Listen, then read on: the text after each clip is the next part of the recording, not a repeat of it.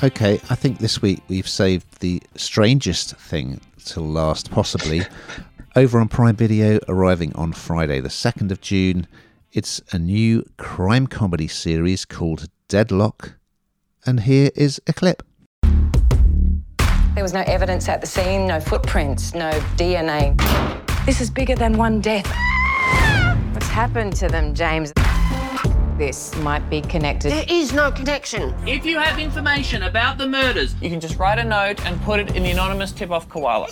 Yeah, so I've just said how I felt about sort of police dramas, and this kind of is the reason why I feel like that about it, because it just, police detectives, 2 of them, sleepy town, it's just all a bit the same, isn't it? And that's exactly what we've got here, and that's how I felt, and guess what? They don't really get on, and they've got to put their differences aside to help find this killer in their sleepy little village.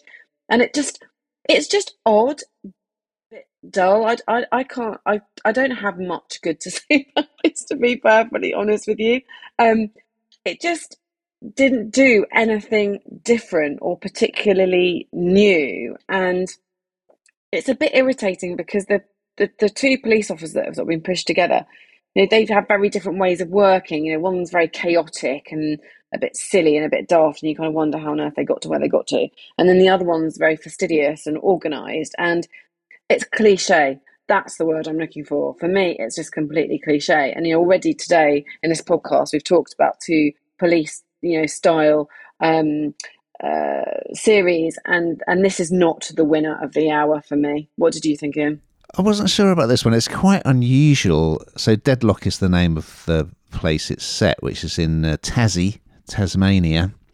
And the writers said that they were trying to do a kind of funny Broadchurch. So it does start with a body which is found on the beach.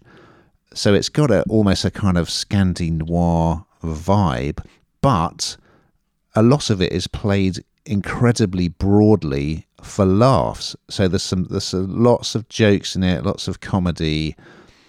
And I wasn't quite sure that they managed to pull off both sides of the coin, but I do admit I did laugh a few times.